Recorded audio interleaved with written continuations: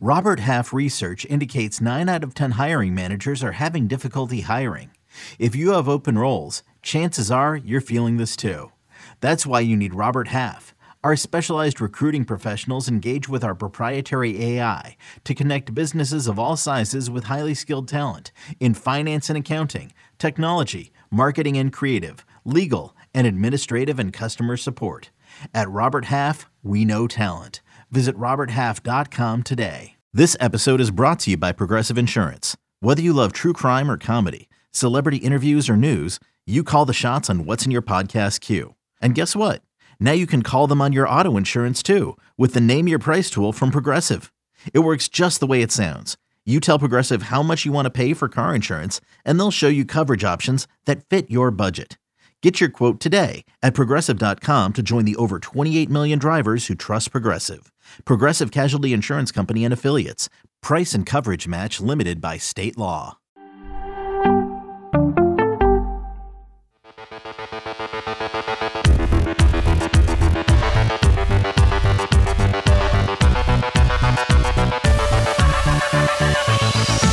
Welcome to Fantasy Football Today, DFS. I am Sia Najad. That is Mike McClure.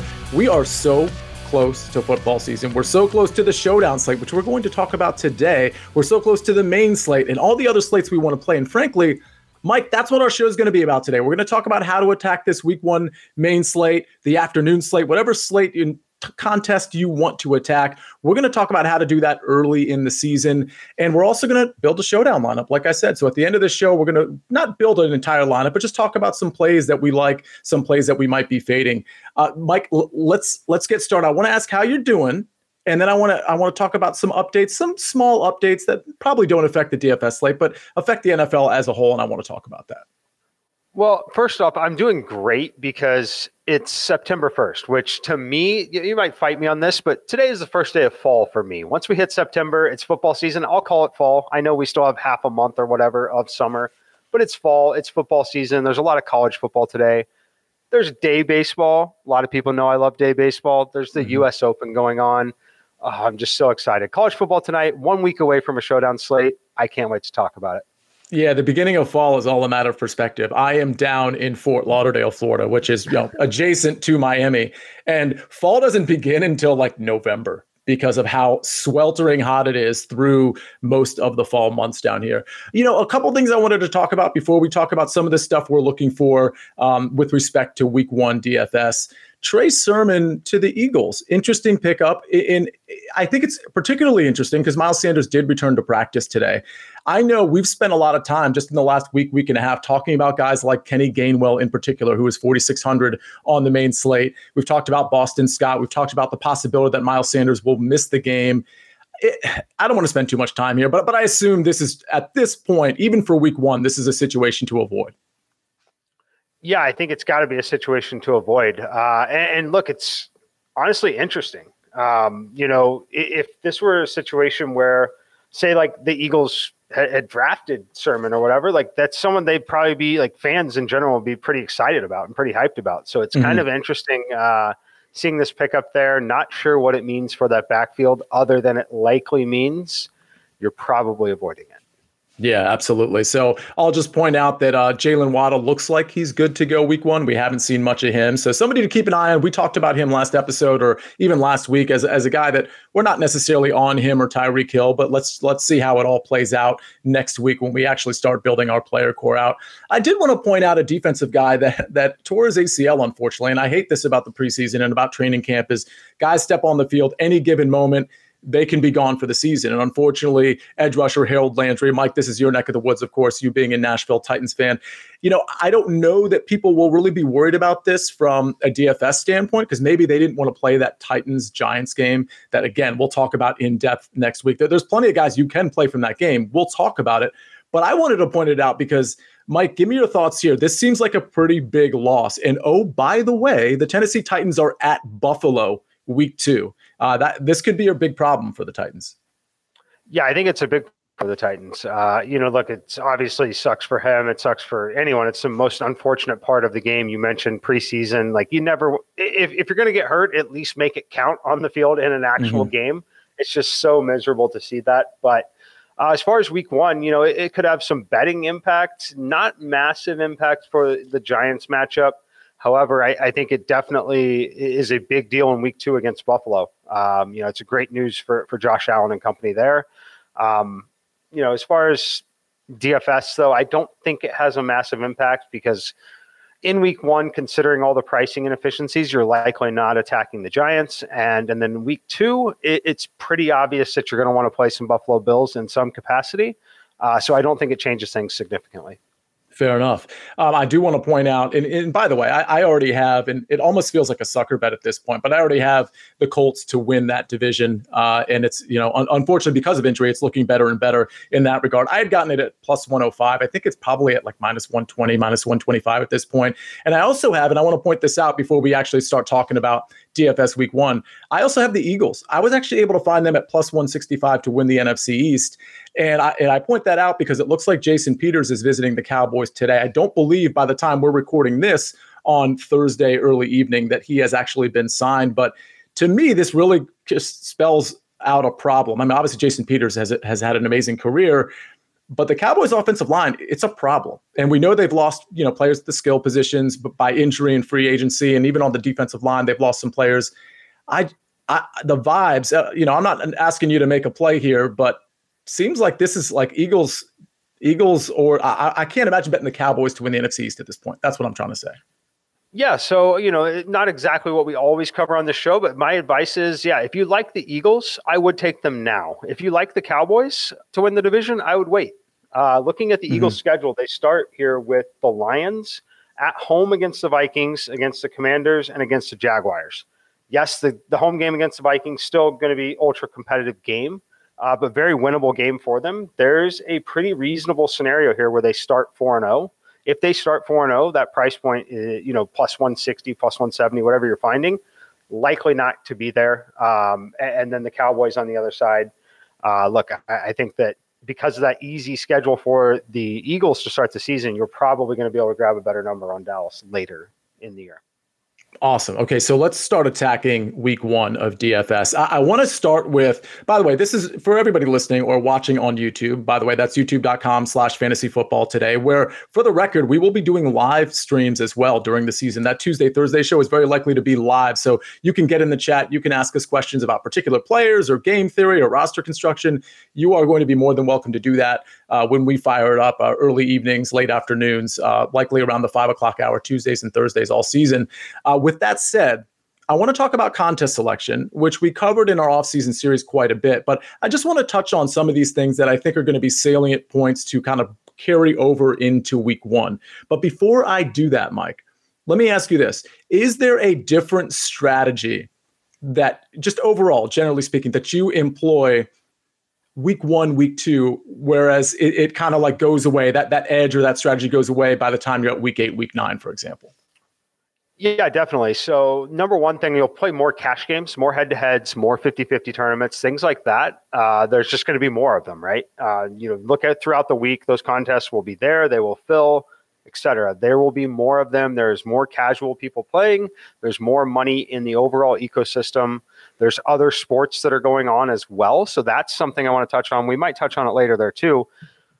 You've got Sportsline at your disposal. You've got other resources as well. Don't be afraid to play other sports during the week too, because those can be really soft in helping to build your bankroll, because there's other people that play week 1, get bored, waiting for action for the next weekend. They jump into baseball streets. They do things like that.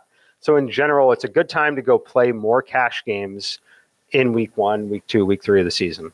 Yeah, I want everybody to go ahead and hit that button where you can go back 30 seconds, because that's a really important point. When you have the casual people, and I'm not trying to be condescending when I say casual, I just mean people that don't really study it like Mike and I do, or like the people that are listening to this show do. When you have them injecting money into the market and not necessarily getting all the information that probably they need to actually be successful, well, not only is that affecting the NFL slate, but it's affecting all the other sports too, because like Mike said, that they're not necessarily waiting for Sunday or the Thursday Showdown slate to spend that money or to leverage that money, however you want to phrase that. So there's other sports that are going on where these quote casual players are putting money into those contests too. So it's a good time to play tournaments and to play those double ups and actually increase your bankroll before Sunday even rolls around. So I think that's an excellent point. Go ahead, Mike. And the other piece of advice for week 1, week 2, real early in the season, if you're someone who's playing a limited number of contests, say you set out, you're going to play $20 worth of contests and you're wanting to play the 50-50s, even some of the tournaments, and you're not playing the Millie Maker, you're playing a smaller tournament, do not be afraid. I know this sounds nerve-wracking, but do not be afraid to wait until 15 minutes before the contest starts to enter, because contests fill with rapid volume in the final 20 to 30 minutes, which is typically where you're more likely to catch more of the casual players. What I don't recommend doing is going out right now and locking in your contest entry for a double up or a 50-50 contest, because the people you're playing against right now, if you're doing that, are most likely professional players with heavy bankrolls, with heavy volume overall, that have already taken some of that manual work and kind of, front loaded it. So they're not doing it on game day. But if you're someone who's only playing 3 or 4 entries or 3 or 4 contests at that spot, try your best to enter those as late as possible. And I don't mean enter them with putting your lineup in, but actually joining that contest as late as you possibly can, because you're more likely to catch a much softer overall contest in week 1 or 2. So I'm glad you touched on just kind of like playing cash games and tournament games. I wanted to ask you, Mike, before we get to maybe a global conversation as to maybe where the listeners, what type of contest they should be playing. Let's, because, one thing we do on this show is every Tuesday we go back and we actually look at our lineups. We go back and look at Mike's lineups, the ones that did bad, the ones that cashed, and we go back and look at mine, the ones that did poorly and the ones that cashed. Can you just set up, Mike, the types of contests that you're playing in? Yeah, definitely. So I will, of course, play the Millionaire Maker, but it's not the focus. It's a total afterthought. It is not something that I really put much energy into. I'm going to play a lot of head-to-head games, a lot of 50-50 games, but where I really make my money and where I really focus is going to be single entry contests and then 3 and 5 max entry. So every week in the NFL season, I personally build 5 lineups, talking main slate. For the main slate, I play 5 lineups on each of the sites. All 5 of those go into the Millionaire Maker. One of them becomes a head-to-head optimal lineup that I will play in my 50-50 or head-to-head games. One of them becomes my single entry lineup. So I've got 3 remaining. The 3 that are remaining are specifically built for 3 max entry contests. And then, of course, I take the collection of all 5 and put them in the 5 max entry contests. But the heavy focus for me is going to be single entry, 3 max entry, and 5 max entry, as opposed to the 150 max large tournaments. And I think part of the reason for that, not just for Mike, but for most people, the reason you should be considering the single entries and the 3 maxes and the 5 maxes is because you can max out those tournaments. A lot of people want to throw $20 into the Millie Maker, or maybe they'll throw 2 or 3 lineups and think they're somehow getting ahead of the game because, they doubled or tripled up their entries. Well, the reality is you're going up against guys or girls who put in 150 lineups or at least 100 lineups, and that's just not a good game to play. So if you, instead of throwing that, listen, I understand you wanting to have fun. If you have a big bankroll, go ahead and do that. But you're kind of throwing $20 away if you put one lineup in the Millie Maker. You could play that in a single entry. You could play that as a part of a 3 max that you max out, or in a double up. Like seeing green at the end of the week is going to be really important to you. And if you put all your tournaments and all your money into these tournaments that are just, you'd have to hit the perfect lineup to hit them, then you're probably doing yourself a disservice. But there's something you said, Mike, that's really important to me. And it's something that I've actually refined my process a little bit too. You only make 5 lineups, and you sort of segregate those lineups into certain contests, whether they be cash games or tournaments, and you have sort of a system in place, a process in place. Clearly, the process itself is important because you've refined it over time, and that's the process that you like. But here's the important part. I know when I've been unsuccessful in the past, it's because I have diversified my portfolio way too much. It's the fear of missing out. I want to grab this guy and I didn't put him in a lot of lineups, so I'm going to enter this contest and make sure he's in that lineup. And what ends up happening is I start betting against myself because my player pool is just too big. And I think people who play just redraft can appreciate that too. When you're in 5 or 6 redraft leagues, you're really frustrated, right? Because you have, let's say, I don't know, Jonathan Taylor in one league, but you're going against him in another league. That's kind of what you're doing when you diversify your portfolio so much. So, Mike, what I really appreciate from what you said is You make those 5 lineups. And I know from being on this show with you last year, is that there's a lot of overlap across those contests. You kind of zone in on certain stacks that you like, certain players that you like, and there's not a ton of differentiation. So the point I want to make to the listener, and I know it's hard because, again, fear of missing out, you want pieces everywhere so that you can hit. The reality is you end up betting against yourself when you diversify your portfolio too much. And what you really should be doing is condensing that player pool so that when you hit big, but also that when you hit, like you're really hitting across the board because of that player pool.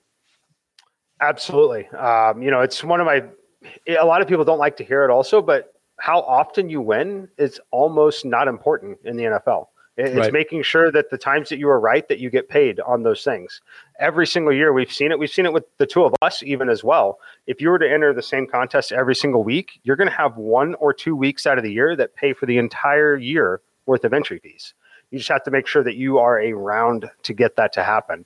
I lost the train of thought on what I was going to jump in on what you were saying there. So, and I'll give an example. So last week we went through every game. We talked about market inefficiencies. We talked about games that maybe the total's too low or it's too high. I encourage everybody to go back and listen to that. I actually had somebody ask me about a certain question. I referred him to that podcast, and I think he listened to it this afternoon. So that content is still very valid. But the point I'm trying to make is we went through every game, and there were guys we liked, and there were guys we didn't like. Of course, we like Jonathan Taylor. Of course, we like Christian McCaffrey. We like James Conner. We like Najee Harris. Well, guess what? If we play all of those guys, what are the chances we're going to win big? I mean, I guess in a single entry contest, if you have the perfect lineup, that's great. But the reality is that's too many people in your pool. You're too diversified. When you hit, you want to hit big. So you don't have to have a super narrow pool. It doesn't have to be just 2 or 3 running backs that you play across 5 or 10 or 15 lineups, but you do want to have a narrow pool. So for those of you, and I'm talking to myself too, because I'm guilty of this, for those of you that didn't win last year, you do need to sort of like assess. And we talked about this with Nick Bretwish in the offseason series. We talked about it with Megan Schaup. You got to go back and like take an accounting of what you did right and what you did wrong. And I promise you, if you didn't win last year, I promise you one of your issues was having way too many players in your player pool and diversifying way too much. Yes, I totally agree with that. And then there are the feeling of missing out on that player that you may want to play. One thing I'm going to focus on this year throughout all of our episodes too, just because sports betting is very popular across the country. The best way to hedge in a lot of those cases is to not go build another lineup with Jonathan Taylor in it just to play Jonathan Taylor. Mm-hmm. If you're afraid of missing out on Jonathan Taylor, go bet his over rushing yards prop or bet him to score a touchdown, right? Mm-hmm. Because there are still scenarios where I can bet Jonathan Taylor over 94.5 rushing yards. He ends with 98 rushing yards. I cash that ticket. That's nowhere near enough for him to be must-have status to win your fantasy lineups, right? Whereas if I had jammed him in, he had that median outcome, wasn't going to get me paid on that DFS lineup, I can still get paid over here, and I can not ruin and waste additional entries on that. There's going to be a ton of that I go over this season. I'm glad you said median outcome. I want to ask you a question as it pertains to tournaments, because I think what a lot of people do is they'll be on a website, really it could be cbssports.com, it could be some sort of like paid website that you subscribe to. Could be Sportsline. And you look at projections, and Mike, these projections, generally speaking, are median outcomes as opposed to ceiling or upside. I shouldn't say upside, as opposed to ceiling outcomes, correct? Oh yeah, definitely. I like the term ceiling and floor. It's a very common term. I just like to refer to it as just like a player's true range of outcomes. Most projections don't capture a player's range of outcomes in any way, shape, or form. It's truly a median projection, which is a glorified average fantasy points, right? Essentially, it's way more accurate than taking. Which frankly, Mike, is not what you're looking for, right? You're not really looking to build a team with high median outcomes. You're looking to build a team that has certainly variance with respect to range of outcomes, but certainly a high ceiling. Yes, you're looking for a high ceiling team and also just a team that's highly correlated, right? So that's probably going to be the most important thing, is finding and understanding the way the players in your lineup correlate or don't correlate with one another. Generally speaking, you're going to want at least 2 to 3 pieces of your lineup to have correlation with the other players in your lineup. But the issue with median projections is you log on and every single website has Jonathan Taylor projected 22.4 points and Christian McCaffrey at 19.2. So because Christian McCaffrey is $200 more expensive than Jonathan Taylor, I can't play him because he's more expensive and he has a lower projection. And it totally changes how often someone is rostered. The only time that I personally care about median projection is to compare it to projected ownership, right? That's really the only time that I truly am going to care about it. Fair enough. Yeah, and I think people kind of trick themselves into following projections and not thinking of them in terms of ceiling outcomes. I mean, I want to think of a player and capture his ceiling outcome. There might be a guy with a high median projection that maybe is just fine for cash games because his floor is so high, but that's not necessarily what you're looking for. So that obviously the correlation is going to be really important there, but looking at what that upside could be, what that ceiling outcome could be, I think is really important. That's certainly something we emphasize on this particular show. I don't really see any value, frankly, in doing a show where I'm staring at median outcomes. I see value in it just looking at that and just being prepared for the slate in general, but that's not really what I'm looking for when I'm building a tournament lineup. One thing that came up in the conversation I had with the guy I referred our podcast last week to, he said, well, I don't have a lot of experience with NFL DFS, period. He's a PGA guy, which of course everybody knows. I do PGA stuff. Mike, you do PGA stuff at Sportsline as well. But he's like, you have to play chalk in NFL DFS, right? That was his actual question. And I said, no. Like in cash games you do, but you don't have to jam chalk in tournaments. In fact, that you certainly don't want to do that. We talked about that last week when we talked about some players like Mike Davis, who at least for now we think might be a little chalky at 4,400 because of how that backfield is shaping out. So I wanted to ask you first, just that chalk question when it comes to tournaments specifically, and maybe even cash too, but tournaments specifically. How do you address that? I know when we talked last year, there's certain chalk you just have to play. Like when Alexander Madison is out and is playing because Dalvin Cook is out, that type of chalk makes sense, right? Oh yeah, there's a lot of chalk that makes sense. And I'll be the first to say I'm not afraid to play the chalky players and have multiple of them in the lineup. The thing that you need to be more concerned with is just how unique is your overall combination of players, right? You don't want to have, a mistake that I see people make also as well is in an attempt to avoid chalk, they will build terrible lineups just to intentionally fade the players that in most cases are projected to be the best players on the slate. Like they're chalky players for a reason in a lot of instances. And, determining which is a good chalk and which is a bad chalk is obviously the biggest skill set that you need to really succeed at this point. But I wouldn't say that I would be too worried about like, oh, I've got this guy in my lineup. He's projected at 50% ownership because he's a backup running back. That's fine. I'm going to jam him in. But because I jammed him in, I really can't play Cooper Kupp now because he's also going to be 34% owned. And that's just so far from the truth, right? So just understanding where the good chalk is, where the bad chalk is, and understanding the overall combination of the lineup is so much more important than worrying about someone being 23% owned versus 17% owned. Okay, picture this. It's Friday afternoon when a thought hits you. I can spend another weekend doing the same old whatever, or I can hop into my all-new Hyundai Santa Fe and hit the road. With available H-Track all-wheel drive and 3-row seating, my whole family can head deep into the wild. Conquer the weekend in the all-new Hyundai Santa Fe. Visit HyundaiUSA.com or call 562-314-4603 for more details. Hyundai, there's joy in every journey.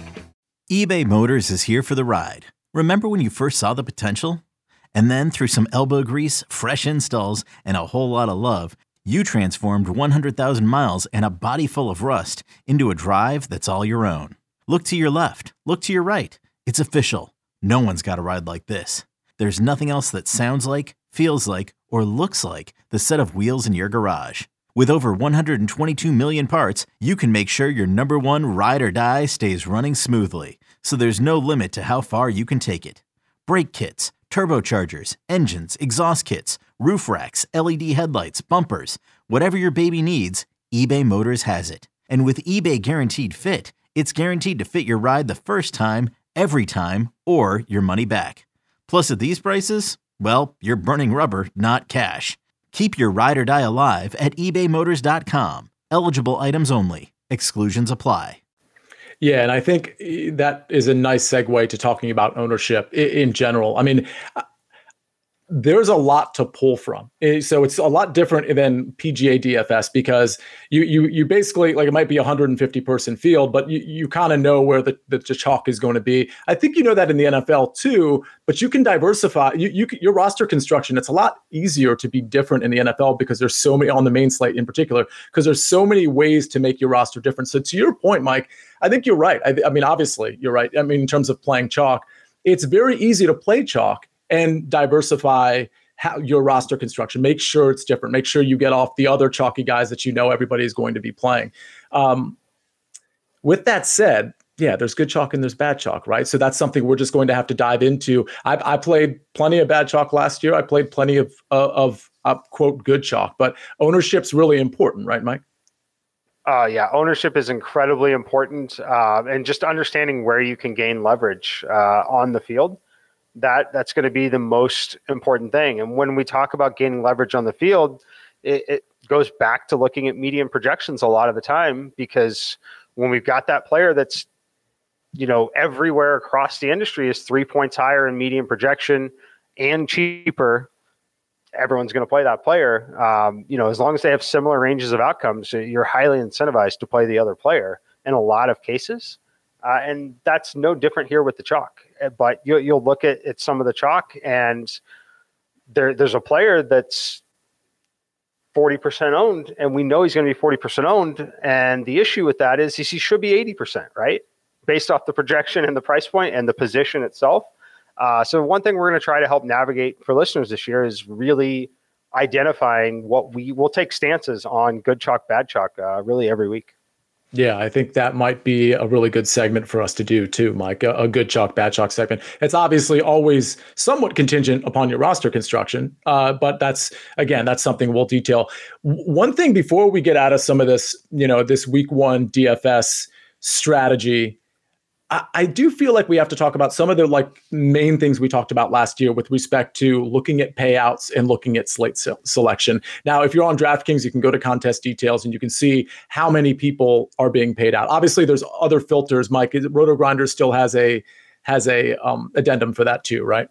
Yeah, RotoGrinders will have a browser extension that you can install on Google Chrome that will calculate a lot of the tournament details, whether it's number of entries, percentage of the prize pool to first, percentage to 10, the top 10, how many get paid out. So you don't have to sit there and manually calculate all that. There is an extension that will do that for you. Right. And that's free, right? It is a free extension, yes. Yeah. And for the record, it's super easy to calculate it too. I mean, it's kind of annoying. You might as well use the extension, but it's really just simple division in terms of how many people are being paid out, how many people are in the contest. But do you have a general rule, Mike, when it comes to payouts? I do. I mean, I personally like a relatively flatter payout structure. Like one thing we can rule out immediately is typically the millionaire maker. Just having, in some cases, it's literally 50% of the prize pool to first place. Obviously not something you want to get involved in unless you truly have the bankroll to do it. And if you have the bankroll to do it, you need to make sure that you have the ability to also build 150 good lineups and not, yeah. But as far as what I like to attack, I'm looking for single entry, 3 max entry. I want to spend most of my time there. The good news about those tournaments is they typically have the best payout structure in general as well. Mm-hmm. So you don't have to spend a ton of time thinking about it nearly as much. And then the other, I'm trying to think of the best way to. So, and I'll tell you one thing. I love the Millie Maker example, because if you look at what gets paid out in first place and you look at the percentage of what that is for the overall payouts, it's not great. Like those aren't the contests you want. But one thing I look for, Mike, is percentage of people paid. So, I mean, I don't know that I have a rule, but in NFL DFS, you're looking for what, 22 to 24%? Yeah, I mean, ideally, anything above 20% is definitely something you'd want to consider playing. Yeah. Okay. Okay. So that the only other thing I wanted to cover with you before we build a showdown lineup in this, or not build a lineup, but talk about some plays in this Bills Rams game next week. Slate selection. We touched on this a little bit last week, or on Tuesday actually, when we talked about the afternoon slate and we talked about the main slate. Like I said, my biggest success last year from a consistency standpoint was to play that afternoon slate. Tell me, I know you play the afternoon slate, Mike, but do you also obviously play the main slate? Are there any other slates or any types of contests? We have the tiers contest as well. Any other types of contests you play?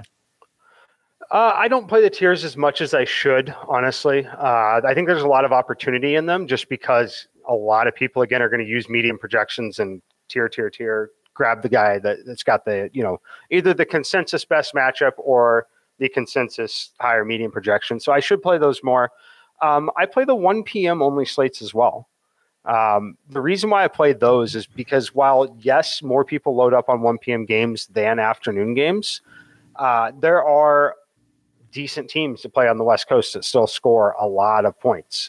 So in any given week, there's still a lot of players that are going to be highly owned. It may not be a whole lineup, but in certain weeks, the Rams are at home. Cooper Kupp on a main slate, still 25% owned. They're playing in a competitive game.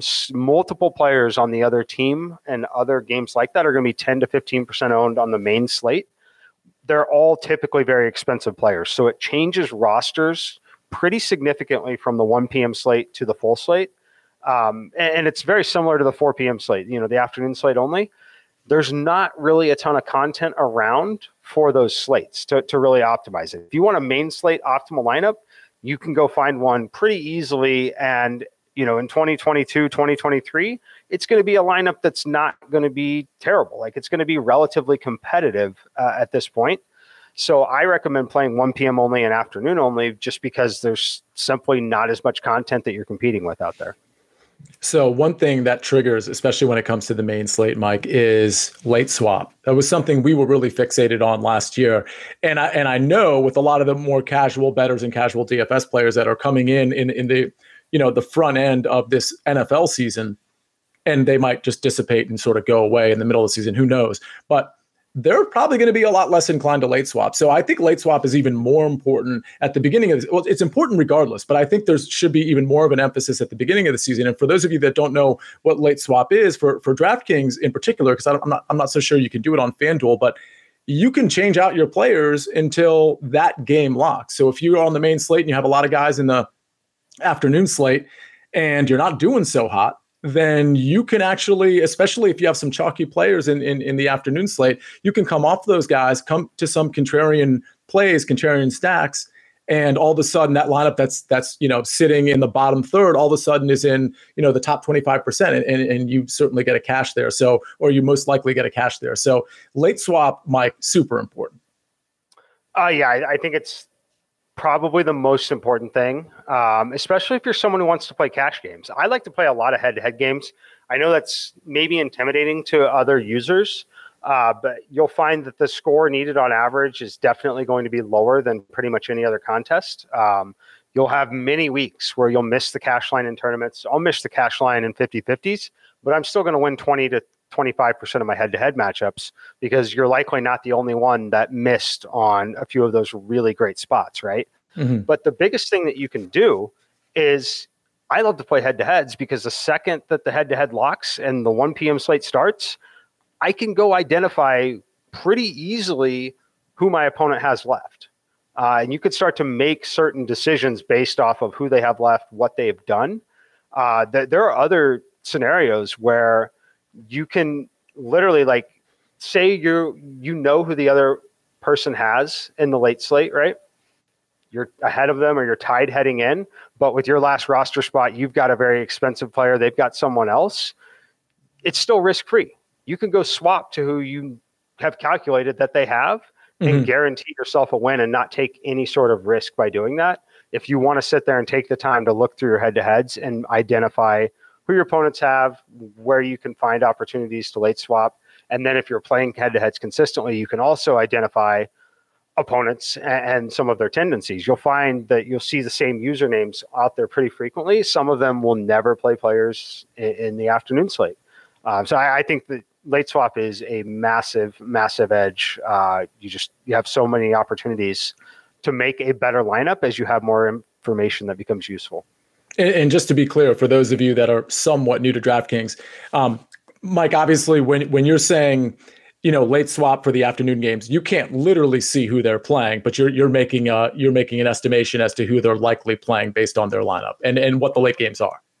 Right. Yes. So based on that, you can see the lineup that they've built so far. In many cases, they might have 1 or 2 players left. And say, for example, they have $7,700 in salary cap left with 1 wide receiver spot. He's probably going to be playing Keenan Allen of the Chargers, right, in this spot. Mm-hmm. So you can understand that based off what you might have left. And based on the results from earlier in the day, at that point, you might want to make a swap in who you have left to give yourself a higher probability of doing that head-to-head. Or, for example, we were taking a shot on someone in the 1 o'clock game, and the 1 o'clock game is not going well, right? We're not going well, and we haven't scored the touchdown. We haven't done the things. Your lineup is most likely dead. And the reason why we know it's most likely dead is because all you've got left is chalk, which is what everybody else has. So the thing that you can do at that point, in knowing that lineup is likely dead, you can come in and start to take some chances, start to build a what-if scenario for that lineup and backdoor your way into kind of minimum caching some of those lineups. It sounds crazy. It sounds like a lot of work, but it'll happen to you. Trust me. You'll have that guy that you loved at 8% owned that did absolutely nothing in that first slate. That's when you have to go rebuild your lineup to give it any chance of cashing. And when you do that, you're going to save yourself so many buy-ins throughout the course of the year. Even doing it in 1 to 2 weeks, it changes everything from a bankroll perspective. Yeah, and I think it's such a massive edge when it comes to those head-to-head contests, because I think most people conceive of late swap in cash a little bit, mostly in tournaments. Like, let me change this up a little bit. It's not going very well. But you're right. In head-to-head contests, like to your point, let's say they have 7,000 left and they've got 1 receiver. And this is just an example for convenience, but they have 1 receiver left. Well, yeah, that's probably going to be Keenan Allen at 7,000. It could be Mike Williams at 6,600. But the point is, they most likely left 7,000 there for a reason. And especially when you have 1 primary receiver, maybe if it's not the Charger situation, maybe it's an expensive Devontae Adams. Well, they're not paying. They're not going to leave 2,000 on the table because they want to take Renfro. They're saving that spot for Adams. So you can literally, if you have the salary, switch yours to Adams. You could have a 0.5 point lead. And you've locked up a win at that point. Exactly. Yeah, exactly. And then I'll go back to the late swap one more time for tournaments, though, too. The reason why you would want to do it in a tournament, which this is the one that it's hard to do, right? And mentally, it's tough to get there. You're doing really well in a tournament. And you see all the player minutes remaining are the same because you and 9 other people right here, you're going to finish in the top 10%, but you've got the same lineup with the same PMR. You've got all the same players going, right? Do you make that swap? Depends on what your goal is. Is your goal the minimum cash or is your goal to go win it? In that situation, you should probably be late swapping to get off of that, playing someone who you project to have a lower fantasy point projection, just understanding the range of outcomes and the payoff. If that player outscores the guy that you all have and the guy that you all like, it could be massive for you. So you need to be paying attention to those kind of things. I don't want it to be the thought process being, I need to late swap because it's not going well. It could be the exact opposite. It could be going incredibly well. And you also might have been taking a shot on Mike Williams over Keenan Allen in that game. It's going incredibly well. You're like, oh, well, maybe let me take the conservative route here because I'm playing in a single entry contest and I don't really need to be that cute anymore, right? There are so many opportunities to late swap. And I know another thing that we did and that I did, thanks in part to your tutelage, you can submit in a 3-max 2 of the lineups that are exactly the same and keep one as is that is going to, is going to fall into that 10% and switch the other one in the late swap to make that one different. So you ride until the 4 o'clock games and then you get the benefit of having a good lineup and you change one of them and you keep the other one the same. Yep. That you brought up an excellent point because one of the best tournaments, and I recommend this to people all the time. Based on your bankroll, there's a $3 tournament out there, and then there's the $20 tournament, or things like that, right? and it leaves people frustrated because they want a little bit more than the 3. They don't want the 20. What I typically recommend to people is, because the $3 tournament's always at least a 20 max. Take your lineup and enter the exact same lineup 3 times. Now you've effectively made that a $9 entry. You created your own price point. Not only you created your own price point, but on the times that you're right, you're getting paid 3 different times with that same lineup. But it gives you the flexibility to go late swap in the afternoon, really no matter how it's going, based off new information, based off of seeing some of the actual ownership and the remaining projected ownership of the field. You can go give yourself 3 different entries that are very similar, just slightly different based on how your results are going. And again, you've created that new buy-in that really doesn't exist. This is the type of insight that you can expect from Fantasy Football Today DFS. We're not going to just say like, this is who's in my pool and this is who is not in my pool. This is who I'm fading. This is who I'm playing. Like, that's all great. And generally we have some great picks, but I think some of the game theory is super important, because even though people hear this type of game theory, it's really hard for them to actually institute it. It's really hard for them to actually play according to the advice they've listened to, because, we're all creatures of habit, right? And so if we can get you to that next level of thinking where you're actually employing the advice as opposed to considering it, well, now I think you have an edge over most of the people that are playing DFS against you. All right, we have a few minutes left, Mike. I do want to talk about Showdown really quick. Maybe some captain plays that you like, and I know Frank is going to pull up the board here. If you're watching us on YouTube, we have the Showdown lineup in front of us in terms of the player pool. Captain spot, Mike. We have Cooper Kupp at the top. We got Josh Allen, Matt Stafford, Stephon Diggs. And then we've got some guys that, I think people will consider in the captain spot, like Gabe Davis, for example, Cam Akers, maybe even Devin Singletary. Where are you looking at from a captain standpoint?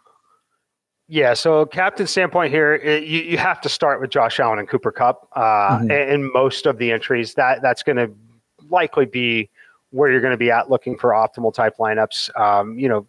Typically, when you're playing a quarterback there, you really want to handcuff them with the best pass catchers as well. The thing that's unique about Josh Allen is you may not have to do that in a 1-game slate because of his rushing upside and just general rushing upside in the red zone as well. So Josh Allen's definitely going to be the first captain choice. If I were to run all the lineups, say you ran 100, I would have Josh Allen probably 30% at the captain, which is a pretty high number. We don't typically see anything above 22 to 25 on most Showdown slates. But this could be the exception there. It's going to be him and Cooper Kupp, easily going to be the top 2 in ownership. Matthew Stafford will come in just behind that, but after that, it gets super interesting. I think you'll see people take a shot on Diggs just because of the name value. Gabe Davis versus Diggs is certainly super interesting. And then it's just a matter of how far down you want to go. You can take shots, right? I played Van Jefferson in the captain quite a bit in some of these slates. It really comes down to the roster construction and the overall, let me try and build a lineup here where we're just looking at the flex and say we're not going to play Cooper Kupp or Josh Allen in the flex, but we're going to play all of Cooper Kupp, Josh Allen, Matthew Stafford, all in the flex. That's going to leave us with an average salary remaining around $5,000. Now you have to kind of get creative here. So let's say Van Jefferson's healthy, ready to go, et cetera. We like him as a pass catcher for Matthew Stafford. You throw him in there. Now you've got 3,900 left. This gives me it's a dummy build, but I like it a lot because it's going to give me the 2 kickers. I love the kickers for both of these teams just because of the volume and the pace of play. So we put Jefferson at captain. Now you tack in the 2 kickers. That is something that you could conceivably run out there in more of some of the contests, right? But as of right now, it's still a little too early for me to build legitimate Showdown lineup for this game. But this is showing you that while Van Jefferson certainly won't be your optimal captain choice, it's not the worst captain choice in the world when you consider you have Cooper Kupp and his quarterback, Matthew Stafford. You've still got Josh Allen. You've still got all of the kicking points in what we presume to be a pretty high-scoring game. And for the record, if you don't want to roster the two kickers, you got Isaiah McKenzie down there, who does currently have an undisclosed injury, but by all appearances, he's probably playing on that Thursday night opening game. So that's a guy I know, if he's healthy, a lot of people will be jamming in, but there's plenty of other options there. You got Zach Moss, James Cook. We're going to touch on this game a little bit on Tuesday in terms of talking about the game flow, the game script, because one thing we know from Showdown, one thing we definitely learned from Mike in Showdown, because he is the Showdown specialist, is game script really, really matters when it comes to Showdown. It matters in general too, but you got to really take a stand when it comes to game script and how you think the game is going to flow. It's a 52.5 point total. It's a 2.5 point spread. The Bills are favored. So that's going to be a very, very interesting game to discuss. I'll tell you, next week, Tuesday, Thursday, we're going to talk about the main slate, and we're actually going to start finally getting into our player pool. We're actually going to talk about the guys we are going to be playing. We'll touch on this Showdown slate too, but we're going to go through every game, every single week. We're going through every single game. We're going through the players that we like, the players that we're fading, the contrarian stacks, the contrarian roster constructions. We're going to be your home for all of that stuff. So we're going to be doing it live too. So we can't wait to next week, right? I mean, it's literally next week. I can't believe it. I actually can't believe it, Mike. I'll give you the final thoughts on. We're on the precipice of football for the next 4 months or so. We absolutely are. Look, I've got college football kicking off in 1 hour. I've got a tasty first quarter under bet that I'll be sweating to really kick things off. But it's awesome to think that this time next week, we will be basically previewing and locking in lineups for the Showdown slate. Oh, it's going to be so glorious. Can't wait. It's amazing. And I will be doing that Thursday show from Vegas. Tuesday, I'll be here in South Florida. Thursday, I'll be in Vegas. Mike will be in Nashville. That's our look at how to approach the main slate. That's our just taste of some of the Showdown slate. And we're going to see you next week breaking down the main slate. I can't wait. See you next week on Fantasy Football Today, DFS.